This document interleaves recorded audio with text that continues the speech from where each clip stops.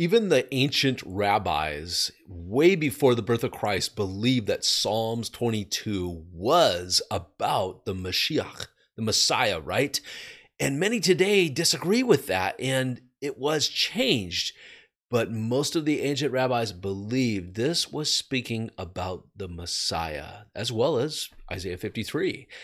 Well, you might be saying, well, show me proof of that. Well, you're going to see proof of that, I promise you, in this episode. And it's going to bring great value to you because you're going to understand who the true Messiah was. And it's going to bless you, I promise you that. It blessed me, and I've seen it work.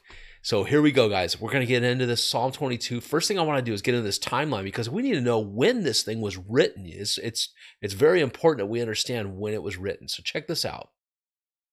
Here's the timeline.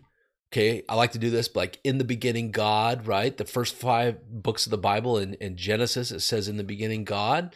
And then in the end, God, he's in control of all this. He's not subject to time. Time is subject to him. So in the beginning, we saw Adam and Eve. Then we saw the flood later. Then we saw Abraham, Isaac, and Jacob, and Joseph, and then Moses right around, 1400, somewhere in there. And then we saw Joshua. And then at 1000, we know this number, 1000 BC, remember BC means before Christ, we see David. And who wrote Psalm 22, you guys? Yes, David wrote Psalm 22. So we know that that's 1000 years before the birth of Yeshua. 1000 years. And back then, through here, the rabbis believed it was speaking about the Messiah. Isn't that awesome, you guys? It's amazing. So imagine it, guys. Just imagine you are there. It's 32 AD. Okay. This is what we did in our first episode. 32 AD. You went up to the temple. You want to worship God. You brought your lamb with you, this perfect lamb without blemish. It was approved. You heard some commotion over here in the Antonia Fortress area where Pontius Pilate was. And you saw your lamb being brought away to the slaughter. The priest told you, I see no fault in him. I find no fault in this lamb. It's a lamb without blemish. At the same time, you hear them yelling, crucify him over here. And then you hear Pontius Pilate's voice say, but I find no fault in him. Oh, and something hits you like, what's going on? Then later on that same day, it was a beautiful day, but then later on, darkness fell upon the land, all in Jerusalem, the Temple Mount, everywhere. Up on the hill of Golgotha, it was dark, very dark. And lots of scriptures record that during the last 3 hours of Jesus' sacrificial death on the cross, an eerie darkness struck the land. And it was recorded, you guys. It was a darkness so thick, some people said that you could feel it, some of the historians. And it was written down and recorded by historians that weren't even Christians. So this is an amazing thing. So the darkness is documented by gospel writers Matthew, Mark, and Luke. But it was also documented, confirmed by 3 extra-biblical historians, Thallus, Phlegon, and Africanus. They recorded this darkness around the time of Jesus' death. And Jesus cried out on that cross, my God, why have you forsaken me? Why did he cry that out? Being the rabbi that he was taking everyone to Psalm 22. Because that's how it starts. My God, why have you forsaken me? Suddenly it was light. Light filled the land like the dawning of a new day. And we know that psalm starts. It's called the dawn. That's how it started. And then, my God, why have you forsaken me? So Yeshua the Great, I like to call him that. It wasn't Herod the Great or Alexander the Great. Those guys were a joke. It's Jesus the Great or Yeshua the Great, right?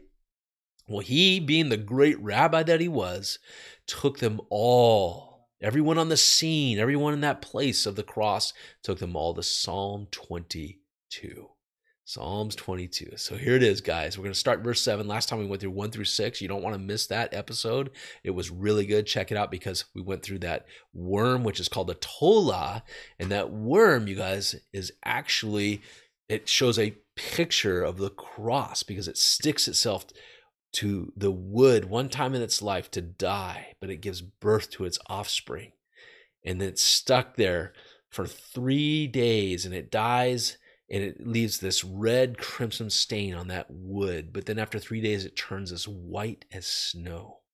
And that's not the only thing. It was used for the dye, the red dye in ancient Israel. In fact, God commanded Moses use the tola to get this dye. They would grind him up, they'd dry him and grind him up, make this red powder, which made a red dye for the curtain, the red parts of the curtain, the veil of the temple that separates the holy place from the Holy of Holies. Also for the red scarlet yarn that went on the scapegoat. There was so much connecting to the Messiah on this. It's amazing, you guys. All right, so now we're in verse 7, and it's prophetic, you guys. It's just like reading Isaiah 53. Let's go through it right now. So here it is, guys. All who see me jeer at me, and they sneer and shake their heads. It's exactly what was going on. And last time we talked about this fictional character that we said was Ben. Here he is at the scene of the cross. He's standing there watching Psalm 22 play out. He had it memorized, and here he is seeing it played out in real time right before his eyes. And he would have referenced this too, knowing the scriptures. Isaiah 53 verse 3, he was despised and abandoned by men, a man of great pain and familiar with sickness. And like one from whom people hide their faces, he was despised, and they had no regard. We had no regard for him. And I love how that was included. We had no regard for him, because we all started out mocking and hating Jesus. Just like that one criminal. There was 2 criminals on the cross, right? One of them changes his heart. They both started out mocking him, if you read Matthew carefully, but then he changes his mind and repents. That means that's the word for repentance, changing your mind, turning away from your sinful ways and turning to God. He turned his face to Jesus. The Gospels say he looked at Jesus and said, Lord, as he was on that cross, he said, Lord, remember me. And Jesus said to him, I truly, truly, I say to you this day that you will be with me in paradise. In paradise. Wow. What a lucky man. That was right before he died. Not lucky. What a blessed man. He did the right thing. He believed God, and it was counted him as righteousness. Amazing stuff, guys. So let's continue on in the presentation. Psalm 22, verse 8, he committed himself to Adonai. That means the Lord, right? So let him rescue him, people were saying. They were mocking him here. Let him set him free if he takes such delight in him. Wow. Oh. Psalm 22, verse 9, but you are the one who took me from the womb. So David wrote this, and it was like he was looking through the eyes of Jesus and feeling his heart and his thoughts.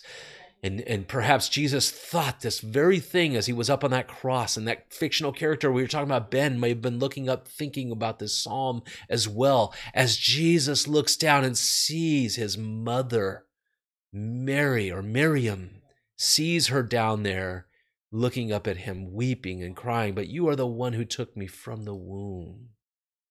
And it continues, you made me trust when I was on my mother's breast. Perhaps Jesus was looking down at his mother, Mary, at Miriam as she wept, as it felt like a sword was piercing her heart.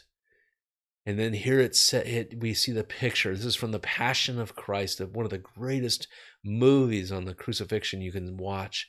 And Mary was watching her son being crucified. And John was next to her, right by her side, the Apostle John. And it says, so when Jesus saw his mother and the disciple whom he loved standing nearby, he said to his mother,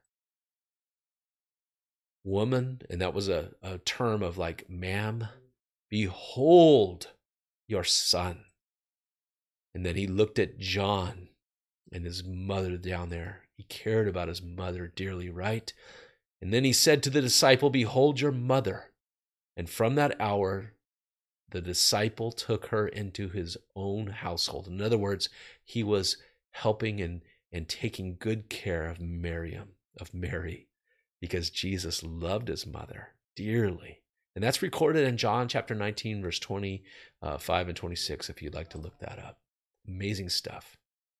And then Psalm 22 continues in verse 10. Since my birth, I've been thrown on you. You are my God from my mother's womb. In other words, what did Jesus call God all the time? Father. All the time, except for right here on the cross. This is the only time Jesus stopped calling God his Father, because he would reference him as Father. Father, forgive them, for they know not what they do. That was one of the first statements from the cross. And then later he says, my God, why have you abandoned me? Because I believe that God turned his face from his son Jesus, as all the sins of the world, your sin, my sin, were placed upon him. And that's when he cried out the very first part of that psalm to bring everyone to it. Amazing stuff, you guys. And there he took care of his mother, made sure she was taken care of. He was concerned about other people. When he said, Father, forgive them, they know not what they do, as they were nailing him to the cross, who was he concerned about? Others. When he took care of his mother, he said, behold your son to John, and behold your mother. In other words, John, you take care of my mom. And then we looked at that thief on the cross, the thief or the criminal on the cross who was going to die without salvation. He was going to go to hell, and Jesus was concerned about him. But that criminal looked at Jesus and said, Lord, remember me when you're in your kingdom. And Jesus looked at him and said, behold, truly, truly, I say to you, you will be with me in paradise this day. Amazing stuff, you guys. You could be in paradise this day too if you give your life to Jesus Christ. And you can do that, my friend. He is just a prayer away. In fact, you can do it right now, and this could become the greatest moment of your life. If you're in Israel, it's Yeshua Mashiach. That's Jesus the Messiah, and that's just in your Hebrew. He was the Messiah. He was the promised one, and he loves you, and he's there for you right now. You may feel the Holy Spirit knocking right now on the door of your heart. He may be saying, let me in. He won't force his way in. God's a gentleman. He wants you to decide, to believe. Like Abraham, right? He believed God and was accounted to him as righteousness. That could be you right now, my friend, because this world is a broken and messed up place. You don't have to look too far to see that. There's so much wrong with this world. And you're wrong and you're broken too if you don't have the Messiah in your heart. But you could receive him right now, then this could be the greatest moment in your life, my friend, as you become born again, a new creation made by God from the inside out, not something exterior like religion trying to look good or trying to do good, but actually born again with this in your spirit, and God takes residence in you, residence in your heart. Would you like to do that? Just say this prayer after me. You are praying to God. I'm just helping you, lead you there. Okay, my friend? If this speaks to your heart, if you'd like to turn from your sin, turn from your ways and start to follow Yeshua Mashiach, right now you can do that. All right? Jesus Messiah. That's all it is in the Hebrew. All right. Pray this prayer after me. Dear God, I know that I'm a sinner and I'm sorry for my sin. I want to turn from my sin. Please forgive me. I believe that Yeshua Mashiach is your son. I believe that he died on the cross for my sin, and you raised him from the dead to life. And I want him to come into my heart and take control of my life. I want to trust in Yeshua as my Savior and follow him as my Lord from this day forward. I pray all of this in Jesus' name, in Yeshua's name. Amen, my friend. Amen. My friend, if you're in Israel, go to the One for Israel ministry. They're very good. There's also other ministries like it where you can go and learn more and get fellowship with other believers. And make sure you're going to a Bible-believing church. If you're in other places in Israel, to go to a Bible-believing church, get fellowship, and pray every day, and read your Bible every day, you guys. God bless you. God loves you. All right. And by the way, I did write this book right here, Tola Shani. You can check it out on Amazon if you'd like, but it's all about that crimson worm of Psalm 22 verse 6, and it goes into other parts of Psalm 22 as well. All right, my friends. So don't forget to subscribe as well. You want to hit that button down below right there. You want to hit subscribe and little bell. You'll get all the alerts. You won't miss anything. It's free. It doesn't cost you anything. And if you hit that like button as well, it also helps spread it throughout the YouTube, and it might reach more people for Jesus. That's what it's about, right? That's what we're here for, to reach out to Jesus. So God bless you guys. And I will see you next time in episode 3 as we go through Psalm 22. And by the way, you might want to check these videos out. There's 2 of them, but check this video out, this playlist, because you're going to get more about where Jesus is found in the Old Testament. All right. Love you guys. God bless.